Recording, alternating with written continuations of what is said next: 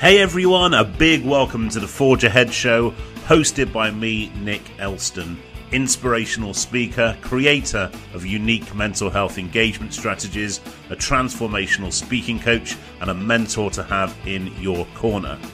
The Forge Ahead show brings you the storytellers, the influencers, the people who have gone from adversity to excitement, forging something better, something beautiful, something powerful.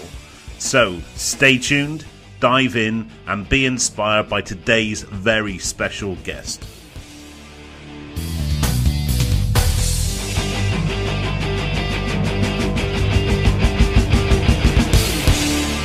Hey everyone, a big welcome back to the Forge Ahead show, season 2, episode 4. See, Alex, I thought I was going to slip up then, but I did it all right, actually. Let's start as we mean to go on. Disarming truth. I'll tell you exactly the truth. Nothing's edited from this show, and I will have forgot that usually. So I have an amazing guest on today to follow the trend of the first 3 of season 2 so far. So to recap, we've had Taz Thornton, we've had Brady George, and we've had Brad Burton, and today is another motivational, inspirational guy. I've had the pleasure of sharing a stage with Mr. Alex Williams. Thank you, Nick. Thanks for having me. Really appreciate it. My pleasure. Now, okay, I'm going to let Alex introduce himself in a second because actually his list of accolades is kind of that long, literally. But in terms of how we met through initially social media back in the days when I was on it. We also then started chatting about our passion for speaking, and especially when it comes to the relationship with mental health and inspiration and motivation and coming away from a certain adversity. And I was so impressed by Alex, I actually booked him to speak at one of my speaking academies back in person, pre-zombie apocalypse, back in real life. And Alex wowed everybody. And I would absolutely recommend Alex to anybody looking for a speaker on this subject.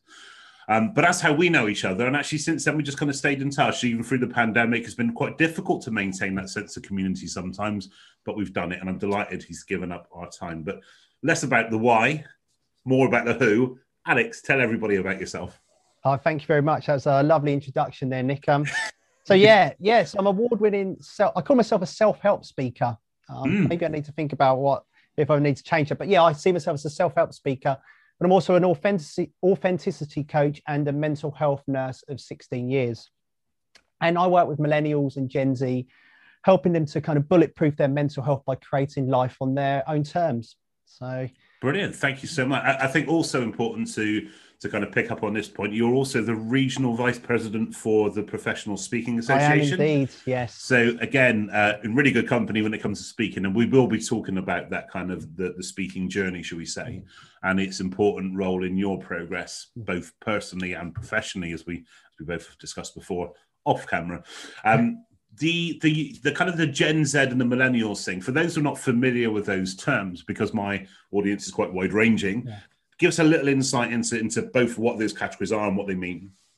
So I can't even remember, to be honest, the age limits, but millennials are basically people my age from, I think it was 81 to about 1996. And then Gen Z were 97, basically to about 5 or 6 years old. So it's basically working with young adults, young people my age. And because they're the people I just love working with, you know, I've spent people working with.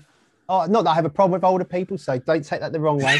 But Alex, I like you, you know that, so I'm not going to take anything the wrong way. It's good. No, but for me, it was like kind of why I like that is because I always go, what do I wish I had when I was younger? So anyone my age and younger, I'm kind of like, what can I teach them? Not just what I know from my own experience, but what I know from my clinical expertise to help them really become the best version of them. Because in my experience, that's the antidote to poor mental health. Yeah, absolutely. Yeah, and I'm at an age where I get put out of any bracket, so I'm good. I'm pretty safe not to remember which one I am because I'm not any of them. I'm just a 40-something. I think that's the last tag that I get given, which is good. So you mentioned young adults, and especially, I guess, this year, we're recording this at the moment in April. I took the calendar in April 2021. It's that kind of year, isn't it? Yeah. And over the past year, I certainly found an increase in the kind of work I'm doing with schools and colleges and universities, whereas before I wasn't really dealing with anybody kind of like below year 10.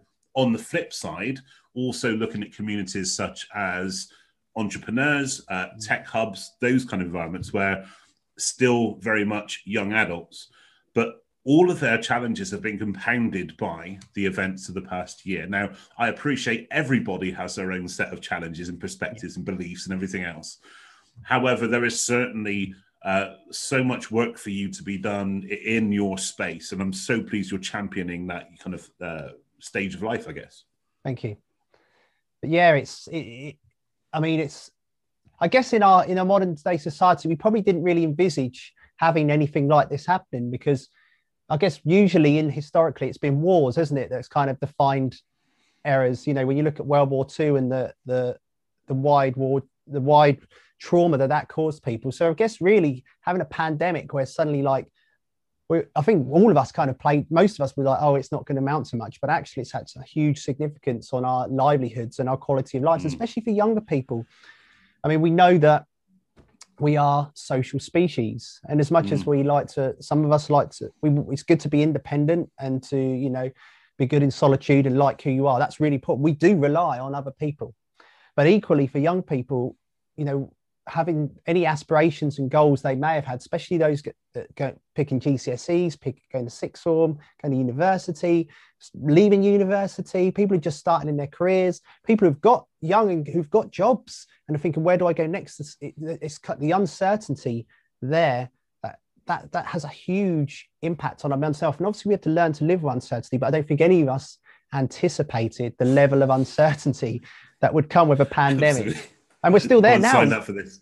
We are, and actually potentially from a mental health perspective, I think maybe the biggest challenges are yet to come. There's a huge piece at the moment about, for example, you cannot be told for a year, stay home, save lives, without the kind of the default setting being outside is not safe, inside is safe. Exactly.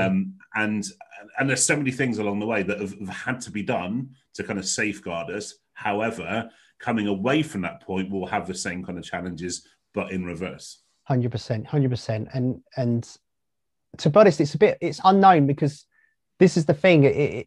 It's uncertain for those people living it, but it's also unknown for us people in the mental health field, because we don't really know how it's going to pan out. Because equally, when adversity hits, some people can go the opposite. You know, some people can suddenly go, actually, you know what? I've grown from this. You know, I've learned so much about myself. I've developed all these coping skills, and now I just can't wait to get going.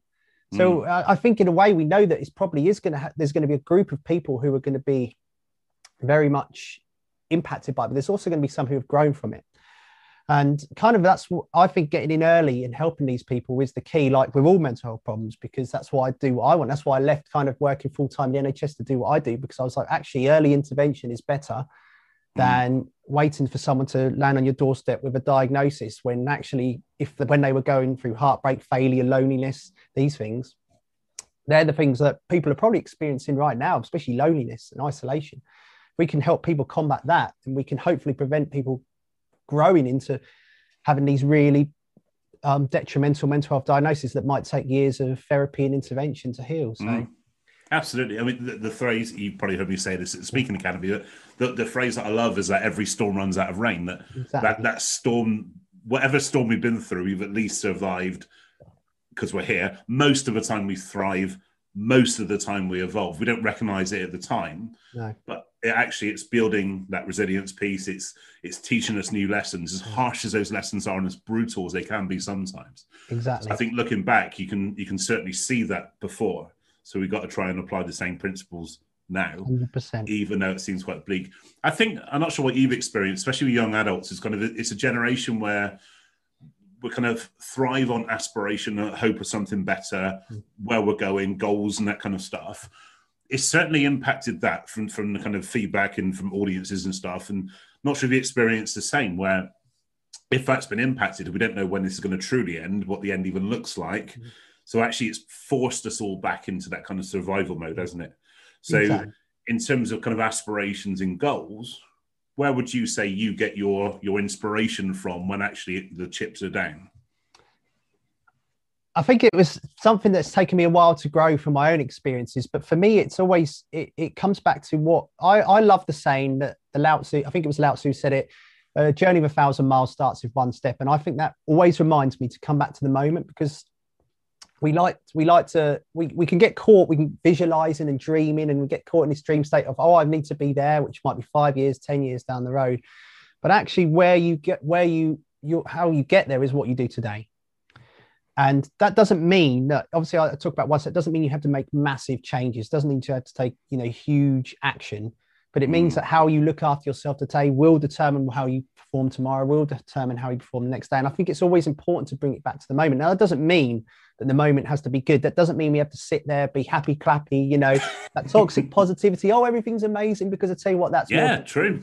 That's more detrimental to your mental health when you don't acknowledge the actual what's wrong in your life. So you can, because when you acknowledge what's going on, you're in the power to change it. It's not about dismissing it. It's not about saying everything's okay. It's actually going, well, actually things aren't very good at the moment, but what can I do to maybe look after myself? What can I do to change the situation? Maybe I can't do anything right now, and I need to just sit there with it and be okay and just look after myself a bit better. And I think in those moments, which, don't get me wrong, I'm not a master of it. I think naturally the way our minds are wired, we're predicting the future and worrying about the past, and having to be present can be hard. But I try and remind myself. Both. And it's so refreshing to hear somebody else say that as well, because the perception is people will watch one of your talks, one of my talks, and think, hallelujah, these guys are cured. Absolutely not. We manage our stuff daily. Exactly. More than that. And it's so true though, Nick. And I think sometimes we can, this is probably a social media age. And I'm one of the people who sits on the fence about how detrimental social media is to people. But one thing I find we do, we look at people and we idolize them, and we think, oh, look at them, they've got all the answers. And maybe, in the self-help world, we see these people who have hacks, and they think they've got it all figured out, how they can heal your trauma, your anxiety, your depression. But the reality is they have their problems. I think when you solve one problem, you just create another problem, really. You're never going to be problem free. But the key to all of it is to remember you're in the moment and make sure you're heading a direction that you actually want to go. That's really a huge, huge aspect, because most of us are chasing lives we have zero interest in. And then you wake up. Go on. So after you, buddy. No, then you wake up one day, maybe like I did a few years ago, or sometimes people later on, they go, how the hell have I ended up here? What is going on? Literally, and you see it, don't you? When you see people interviewed on their deathbeds, like, what do they wish they had done with their life? I wish I hadn't cared what other people think. I wish I had spent more time with these certain people. I wish I had spent more time doing this. And I think if we start now doing that, like going, actually, what really matters to me, and that in the moment, and focusing on that, and it helps our mental health so much. Absolutely. So that's what I love talking about here. My mind's going down different rabbit holes about where we go with this now, because there's no scripts, there's no format to this. So, okay, of all the things you just mentioned now, I want to mention a couple specifically that will probably take us down another hole. So let's go with this one. I think certainly you mentioned about social media. So I made a decision in April last year to leave the social, so Facebook and Instagram and Twitter. For me, I think I still maintain that kind of choice element. I think when we struggle with our mental health challenges, then sometimes we kind of sacrifice the right to choose and how we immerse in stuff. So I don't think it's the platforms per se, it's how we immerse ourselves in those platforms. 100%. And certainly at that time that I didn't feel strong enough to make good choices. And as you can say, it could very easily have a defining effect on your mental health. But it's not the platforms, and you're quite right. But the generation that you're working with, absolutely, that's up there. That unless they get the likes and shares and retweets, they think that actually their opinion doesn't matter or it's not valid. That's definitely a risk, isn't it?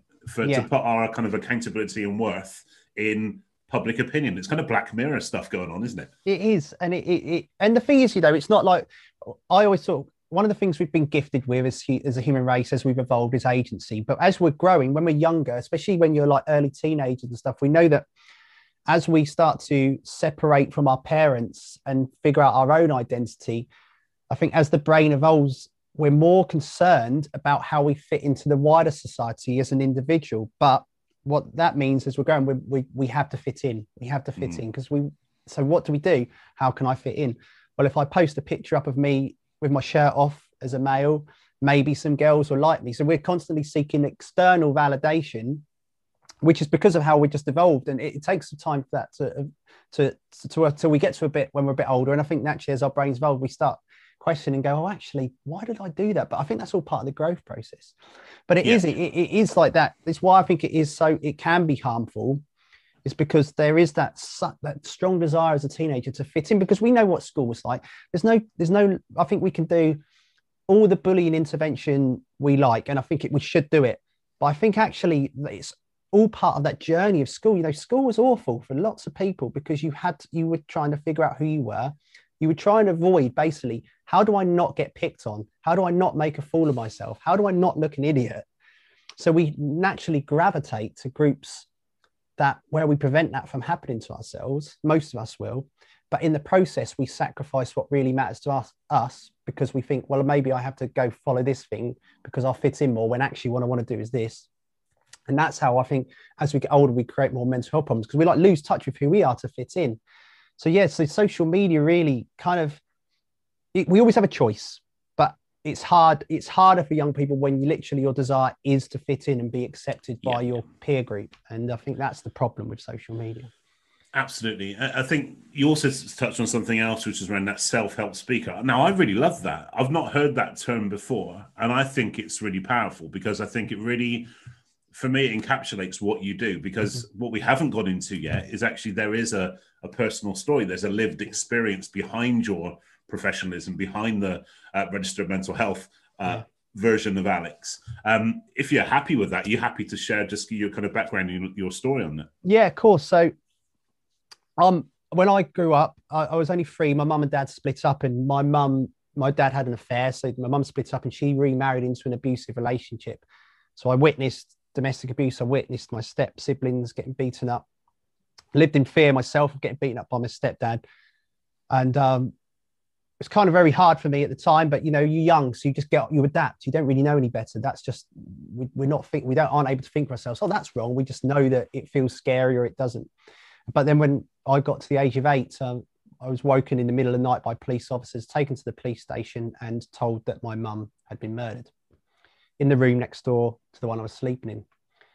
Now, that was probably that's the big story. But what happened from that point was I was raised by my dad, who did his best, but he was all about financial. It's basically, if I buy you all this stuff, you'll be okay. But never really had that emotional support. And as I grew up, I think I started to define myself by the bad things that happened to me. So obviously my mum had been murdered. So, and for me, that meant, I'm not going to have the opportunities that other people have because I'm just not good enough. It's kind of, my mum's left me. But also as I grew up, I had to kind of meet my dad's expectations, which were never really what I wanted to do other than football. But I felt like more like he was following my football and supporting me because it made him look good. And so as I grew up, I never really met my dad's expectations. I didn't have a mum. So I kind of always felt like I was not good enough. But equally, because I have money, the outside perspective was, oh, he's a rich kid. He's got money.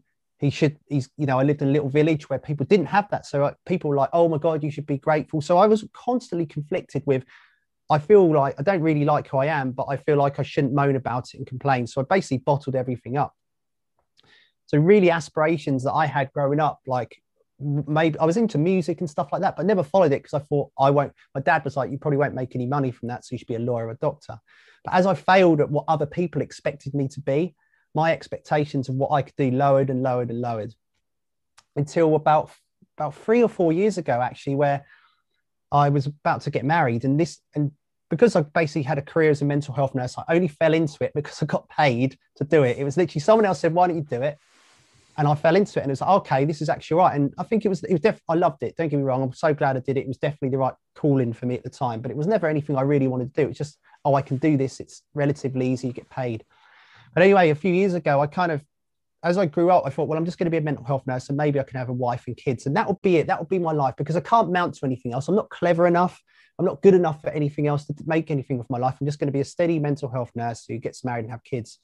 But when we got to a point where I was engaged and when that all fell apart, and literally it was almost like all these wounds that I experienced were just glaring at me, like, and I'd never been as low as I ever felt. Like losing my mum, my dad didn't really want much to do with me or didn't really appear to want much to do with me. And I didn't believe I was good enough for anyone. Another relationship's failed. I have nothing to give. And it got to the point where I thought, I just don't want to be here anymore. But like a lot of the hero stories go, not that I'm a hero, but like it was that you know, I was literally contemplating killing myself and thinking of plans and doing stuff like that. And it was actually the Viktor Frankl book, Man's Search for Meaning. I was reading that at the time, and it was weird because I already had ideas in my career about how I was feeling quite disillusioned with mental health. Like I've mentioned it before, Nick, but like we tend to wait, if there was a scale of 0 to 10, 0 being I'm absolutely fine, 10 being, oh my God, I'm having a psychotic episode or whatever. I'm really unwell, or I'm depressed, or I need to be admitted to hospital. Most people don't get support they need till they're at 9 or 10. And I remember thinking for years, like, why aren't we helping these people when they're at 3 or 4? Because surely we're preventing years of therapy if we can deal with stuff. So anyway, I was reading Man's Search for Meaning because I had this idea of doing talks about aspects of life that impact people's mental health, and that's when I started doing more speaking. But it was that book, Man's Search for Meaning, when he said, like, everything can be taken from you except your ability to choose how you respond and your ability to choose your own way. And it was almost like, I know a lot of people, when you say these moments, but you have these epiphanies, I was like, it was almost like, oh, I had a choice. I didn't realize I had a choice. That actually it wasn't up to what the world around me believes I could do. It's up to what I decide I can do.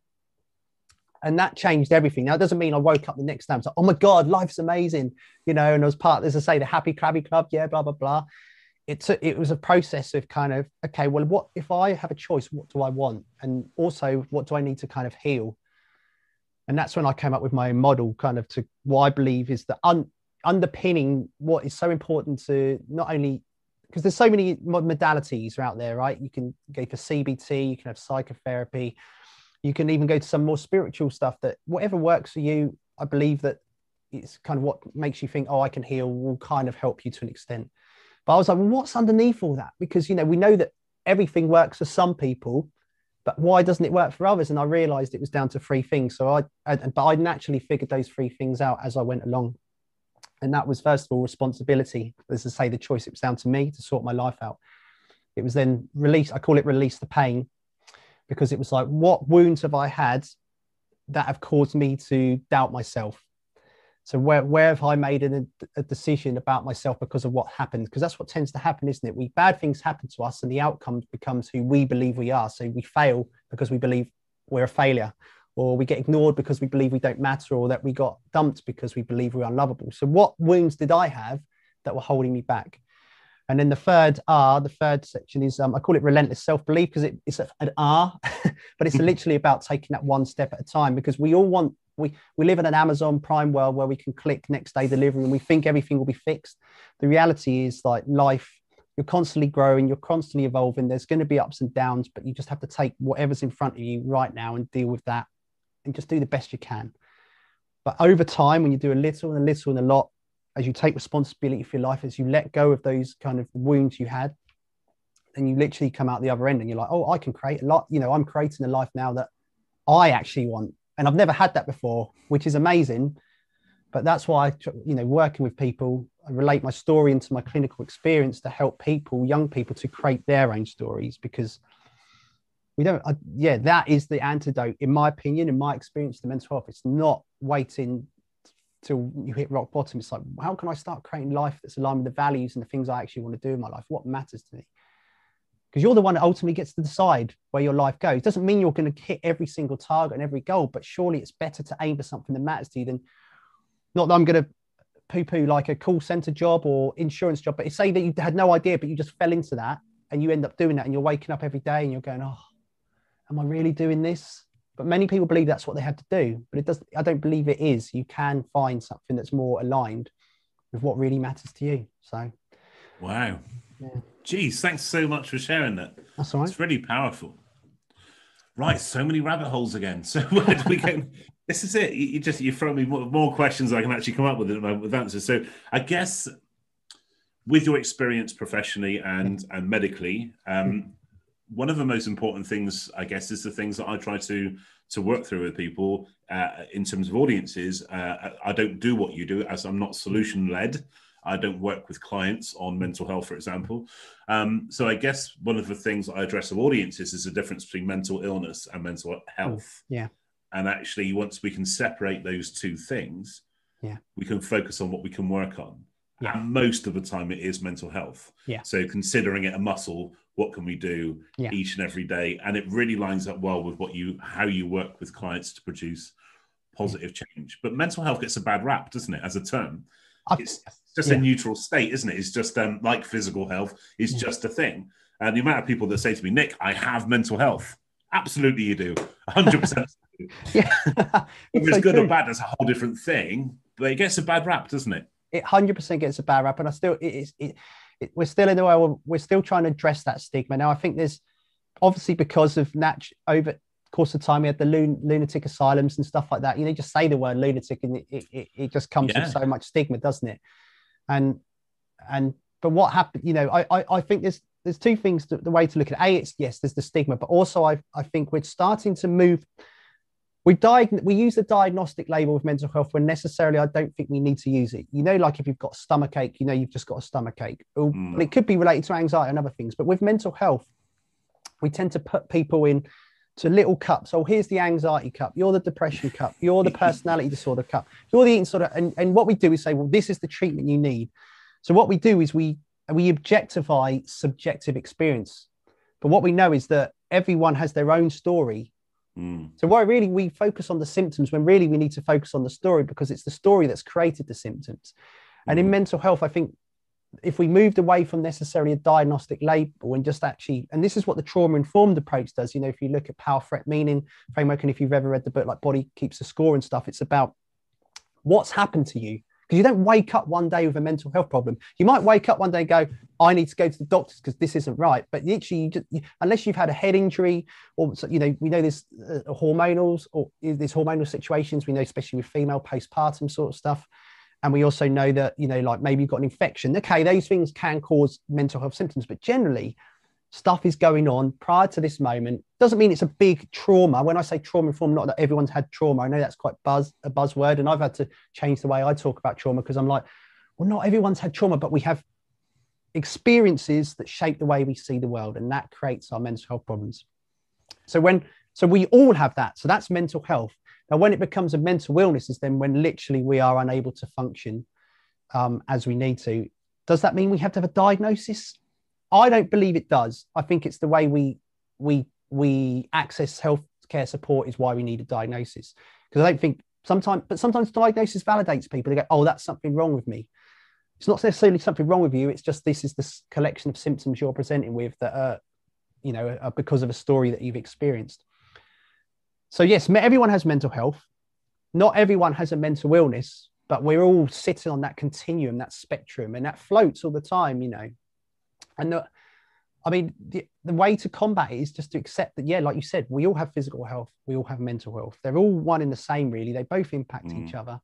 If we're not eating right, if we're not sleeping right, we're not exercising, we're not, even now, like more evidence about how we breathe is so important. You think, well, we just know how to breathe, but you don't. Like so many of us realize actually we don't know how to breathe that well. And, but if we're not doing these things, simple things that we take for granted, then that impacts our mental health. Equally, if we're not working in jobs, if we're working in jobs we hate, we're staying in relationships that literally we're putting up with people who we don't really want to be with, but because we're worried about being alone, we stay with. All these little things may impact our mental health. And I think it's the way we realize that, I believe, is that we normalize human experience. So we recognize that we all have mental health. We're all going to have ups and downs. We're all going to experience bad times and good times, and our mental health is going to fluctuate. That's how we normalize it. Because it's the byproducts that show before you're even thinking it's a mental health challenge. So what I mean by that is that when people may open up to me or somebody else, they may say that they're feeling aggressive or lethargic or sensitive, and that's like the byproducts of what's going on. So it's kind of like we treat the symptoms and not the actual problem. Exactly. Even when it comes to, one of the things that I really try to do with what I do as a non-solution focused person is it's kind of people are waiting for permission to make positive change and also to recognize where that comes from. So one of the things is kind of like, it's not necessary. I don't talk about what anxiety is. I'll leave that to you and the professionals. That's not me. What I talk about is how it can keep us from living a life on our terms, running a business on our terms. It keeps us in our comfort zones, things that you may not attribute to having a positive mental health. So why do people wait for permission to make positive change?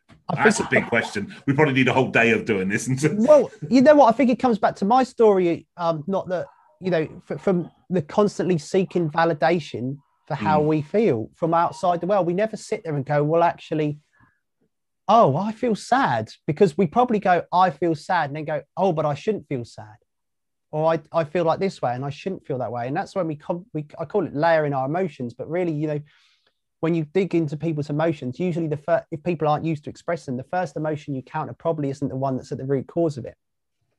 Because as we grow up, maybe you're told by your parents, for example, you're falling over, you've grazed your knee, you start crying and go, oh, you say you're a boy like me, maybe you were told, oh, boys don't cry. So you're like, oh, but I'm in pain. So what am I supposed to do with this pain? And yet, so you've got this feeling of, oh, I'm sad, it hurts, but you're not able to express it because you're more worried about how the outside world perceives you. And because that's how we grow, you know, we need to rely on our parents and society to tell us how to live when we're young. But I think what happens is, most of us are adults living with child's mentalities in that sense, is that we don't really evolve from that point. We don't really go, oh, actually, I'm sad. Maybe I should change something about our life. We just accept it and then just carry on living. And that's why often you hear about people have to get to rock bottoms with a fight, you know, till they get to that point where they're like, I'm going to change. As they say, you know, until the pain of staying the same is greater than the pain of change, people will not change. So we will put up with a lot until we're willing to do anything about it. And you do see that big changes come from big events, big reactions, isn't it? Absolutely. Yeah. I think certainly that it seems as soon as we hit adult life, we need to set out on this mission to prove ourselves wrong. So to kind of break that conditioning that we've had, the shackles that we've had. And I know kind of my mental illness certainly happened in my formative years. So even now, the ripples of that is still something you need to kind of either push back against or fight against sometimes to try to break that.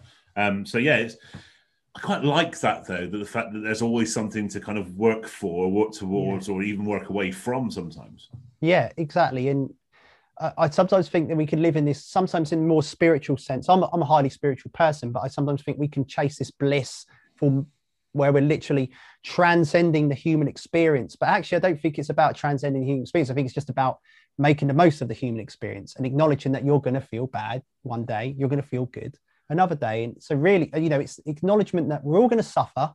The key is to create a life that's worth suffering for, you know, and that's why that's cool. You know, I love that. You can, you know what it's like. You're doing something that you're really passionate about, Nick. You do an amazing job and people love what you do. But if you're honest, you're going to wake up, there's days where you're like, I don't know if I could be asked to do this today. I don't know if I could be bothered, you know, I should just pack it in and go do what I used to do, you know, and that's normal. I can definitely feel like a second showing of you coming back on again, because things like imposter syndrome and all those things, we're not kind of impervious to those things. They happen to us a lot. Yeah. And I think actually maybe the more that you put your head above the parapet, the more that actually happens, because you're there to be kind of not shot at necessarily, because sometimes we just need to get out of our own way. Yeah. But I love Brad Burton was on last time out on the show. Brad's the founder of For Networking, a business network, and lots of different things, motivational speaker. And one of the things he says is about running your own race. There's a reason why racehorses wear blinkers. I really like that, because we get so distracted by what's going on around us in what we should be doing. And like you said, thinking that happiness is the neutral state, it's not. No. But we chase that down, and like you said, it becomes toxic. One of the things I wanted to mention before we do kind of start to wrap up is around delivering this message that you have. I mean, you deliver it with such ease, and I use that word advisedly because I've seen you deliver this in a live audience, and I know that you are managing your emotions whilst you are delivering this. Yeah. So it's important to recognize that when you hear Alex tell his story, when you hear me do my story, this isn't a case that it's cold. It's not a case of it's not disingenuous. But what we're trying to do is deliver it in a way that is going to be received well and in a good kind of pace, in a good place even by the audience. So when you deliver this story, which is huge, I mean, it's off the scale huge. Firstly, how do you manage your emotions when you're delivering this? And obviously, especially drawing on your experiences as the VP of the Professional Speaking Association. But also, how do you deliver it in a way where your audience goes with you? because people don't want to be walked through the experience of domestic abuse or murder or any, but they do want to know how it's affected you in terms of values and how it's helped you to evolve. And so how does that actually look when you deliver your stuff, and how did you start to manage that when you started to deliver? So I can remember the first time ever speaking, and I nearly burst into tears, because in a way, speaking for me has been quite healing. When I first decided I want to be a speaker, it wasn't necessarily that I wanted to tell my story. It was just to talk about those aspects of life. But people were like, no, you've got a story, you need to tell it. So for me, it came through experience. I mean, I always think about the audience really, rather than myself. I manage to, I'm quite good at managing my physiology, you know, about breathing, right? You know, if I'm feeling ramped up, which I often am because I'm an excitable person, I often, you know, it's just about making the exhales a bit longer than the inhale. So you're naturally, you know, slowing down your nervous system. But for me, it's about, obviously people like to hear stories, but equally it's about how can you turn that into what did you learn from it, is really how I go through that. Because obviously I don't never set out to like make everyone cry and feel miserable. And it's never about being sorry for me, but it's like, the reason I'm doing it is because I want people to know that actually you can overcome this. And my story isn't the worst in the world. You know, you don't have to read like Viktor Frankl, people like that, and think, God, how did they get through that? But for me, it's just about what have I learned from all this? So obviously, you take them on a roller coaster, but you add a bit of humor. You know, you add a bit. If people know me outside of speaking, like most of my friends say, you're always sarcastic, you're always taking the mick. So I try and bring a bit of humor into it and take the mick out of myself a little bit. I also just try and empower people. I take it back to them. You know, it's not me speaking isn't about me. My story is a vehicle to help people change.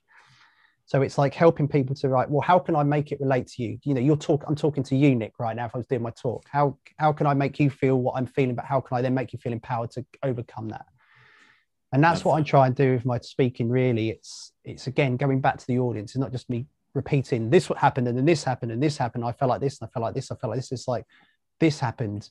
How did you know, can you imagine what that must have been like? You know, what have you ever been through a situation like that yourself, you know, where maybe someone's put you down and then the audience are like, oh, yeah. You know? Yeah. So we're definitely kindred spirits, because I mean, that speaking as a therapy is huge. I mean, the event that you spoke at for me, the Speaking Academy event, that like month on month, when you break down the demographic of why people are there, it's not actually about speaking per se. It's like mental health from my perspective. It's about kind of maybe 15 people of the 20 are there to be able to represent their business or to deliver a message. And then you'll get a few people that are just there because they want to be pro speakers and they want to go on that kind of journey. But I guarantee you, of the room, 2 people are there because they don't feel that they're being heard at home. And it's simple as that. It's quite eye-opening then that when we think about kind of speakers and speaking, especially people outside of our environment where we're kind of immersed in this stuff, they kind of just think it's kind of like, I'm a fat Tony Robbins, like, yeah, kind of thing, that kind of and do you know what, that's the perception of speaking. But for me, speaking is life. Speaking is business. It's about being able to deliver any message with that clarity and power and emotion that you do brilliantly. Thank you. And recognizing that your story is powerful in terms of the value and the messages and the tips and the insights that you deliver to your audience. But you will have somebody else with a whole different story will deliver a whole different set of stuff. And this is where it's powerful. And I think you see this a lot in mental health, don't you? That people will compare their lot against somebody else's. Well, who am I to do this?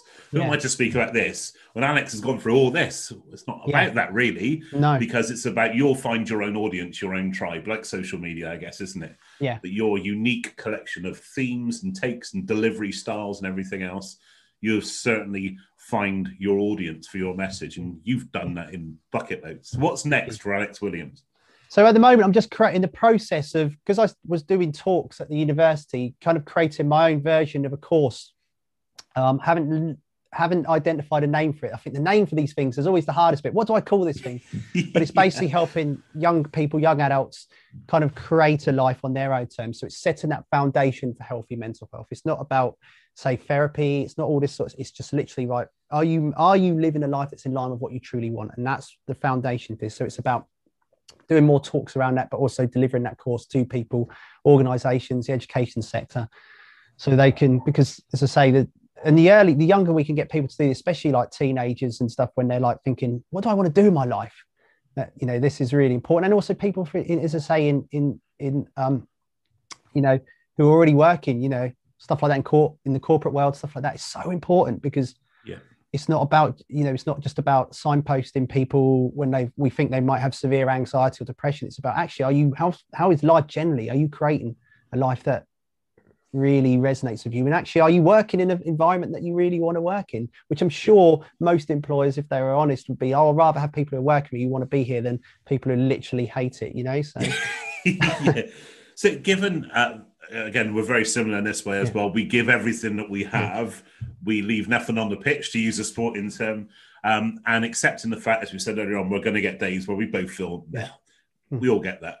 But what, on the whole, keeps you more at peak state? What inspires you? What kind of habits or practices that you use to start to bring you back into peak state when you're not feeling life right now?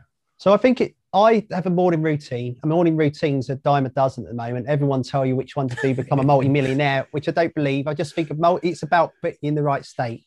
But I also I'm just getting better. For me, it's about getting better in terms of identifying what's going on for me at the moment and reading my physiology, because we talk a lot about mindset, right?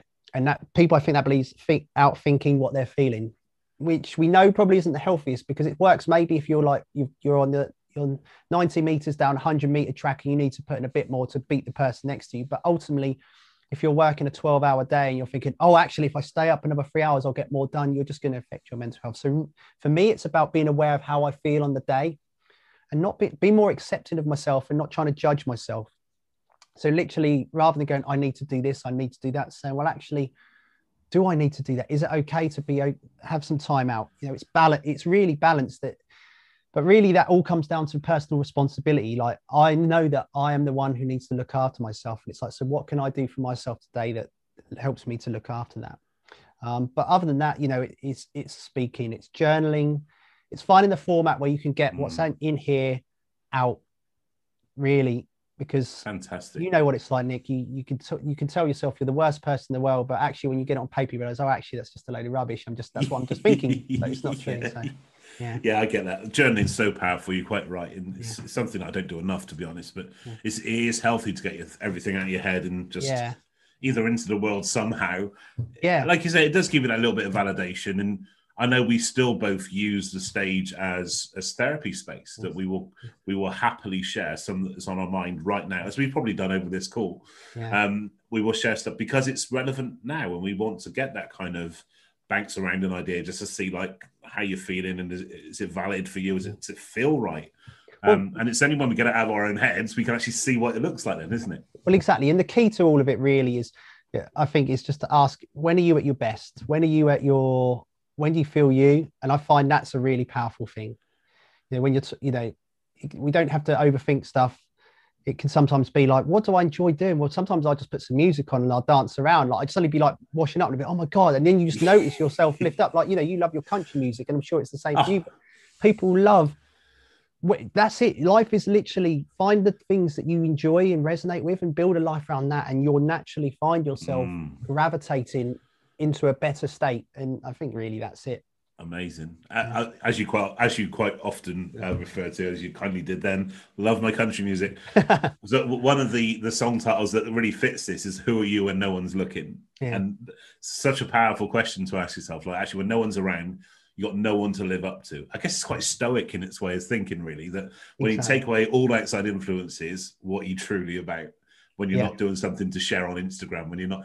It's interesting. I know when I first left social media, for 2 weeks afterwards, I was taking pictures. What am I going to do with it now? I was just taking them to share. I wasn't taking them to look at all. I was just taking them. Anyway, I digress. So the question I like to ask all of my guests on the show is this. So I am going to set the scene. I am now the MC of O2 Arena. 20,000 people have paid their hard-earned money to come and hear you do your thing. I'm just about to introduce you to the stage. Your walk-on music fires up. What is that song? So the song this is hard to pick because I have such an eclectic taste. One day I like listening to heavy metal, disco, 80s, rap, but I'm a metalhead, punk hardcore at heart. And I get a bit bored with all the airy fairy self-help stuff with like panpipes and stuff. I'm like, oh, go away, will you? So I've decided I'm like the heavy metal, the self-help guy. So there's a song called Divine Apprehension by Power Trip. And it is literally a really hard, heavy thrash song, but it's the intro because it just kicks in and it ramps me up. And it's literally so fast. And yeah, because I obviously you don't tend to play the whole song when you're walking on. It's like, what's going to kick in? So if I was playing like, you know, I probably wouldn't want Dire Straits' Money for Nothing because it takes a while to build up. Because by the time people wouldn't have heard anything. But with this, it's like straight in. I'm like, yes, I'm ready to go. Now I know it's not everyone's cup of tea, but it's my song. So that's gone on the playlist. Love that. That's never been suggested before. So I'm looking forward to checking that one out. I'm sure it's going to be I'm sure you'll hate it, Nick. You'll be like, what is this? Well, see, again, without digressing too much, I grew up on, my mum is a country music fan. My dad's a heavy metal fan. So I grew up as a hybrid of these two things. Nice. So I would go from listening to like Maiden to country and then right back to like Metallica. So it's kind of that kind of metal. Cool. So I do get that. I have got kind of a harder side than the country side too. So. Great. Thank you so much for being an amazing guest on the show. Genuinely so humbled of what you shared with us. Everyone would have learned and have been inspired a lot by what you said. So thank you. I strongly recommend you connect with Alex. Alex, where can people reach you? They can reach me on Instagram, Facebook, LinkedIn, and TikTok, and it's my handles at the Alex J Williams. I know at the Alex J Williams. I always have to remind myself. The Alex J Williams is my handle on the social media platforms. And just to double check, the links are in the bio as well. So please do check Alex out. Please do connect and follow and subscribe and everything else you can do nowadays. But for now, Alex Williams, big round of applause. I'm clapping myself. Top man. Yeah, do it. Why not? Top man, thank you so much for being on the show. And I'm sure we'll have you back on again very soon. Thank you, Nick. Thanks for having me. Thank you very much and take care, everyone. Thank you for tuning in to today's show. Please do subscribe and please do follow us and all the other things that you can do. And stay tuned for our next episode. I've got an amazing array of guests coming up over the next weeks. These are now weekly. We've got a whole flow of people coming through. So stay tuned and I'll see you soon. Take care, guys. Bye-bye. Bye. And that's a wrap. A big thank you for tuning in to today's show. Please stay tuned and hit subscribe for future episodes, bringing you amazing guests, sharing amazing content and amazing insights. Really excited to bring you these. The Forge Ahead show is sponsored by nickelston.com. If you want to connect with me, you can find all the ways possible through the website. If you want to drop me a message, always great to hear from you. But in the meantime, if I don't catch you before, I'll see you at the next episode. And you take care, guys. Cheers now. Bye. Bye-bye.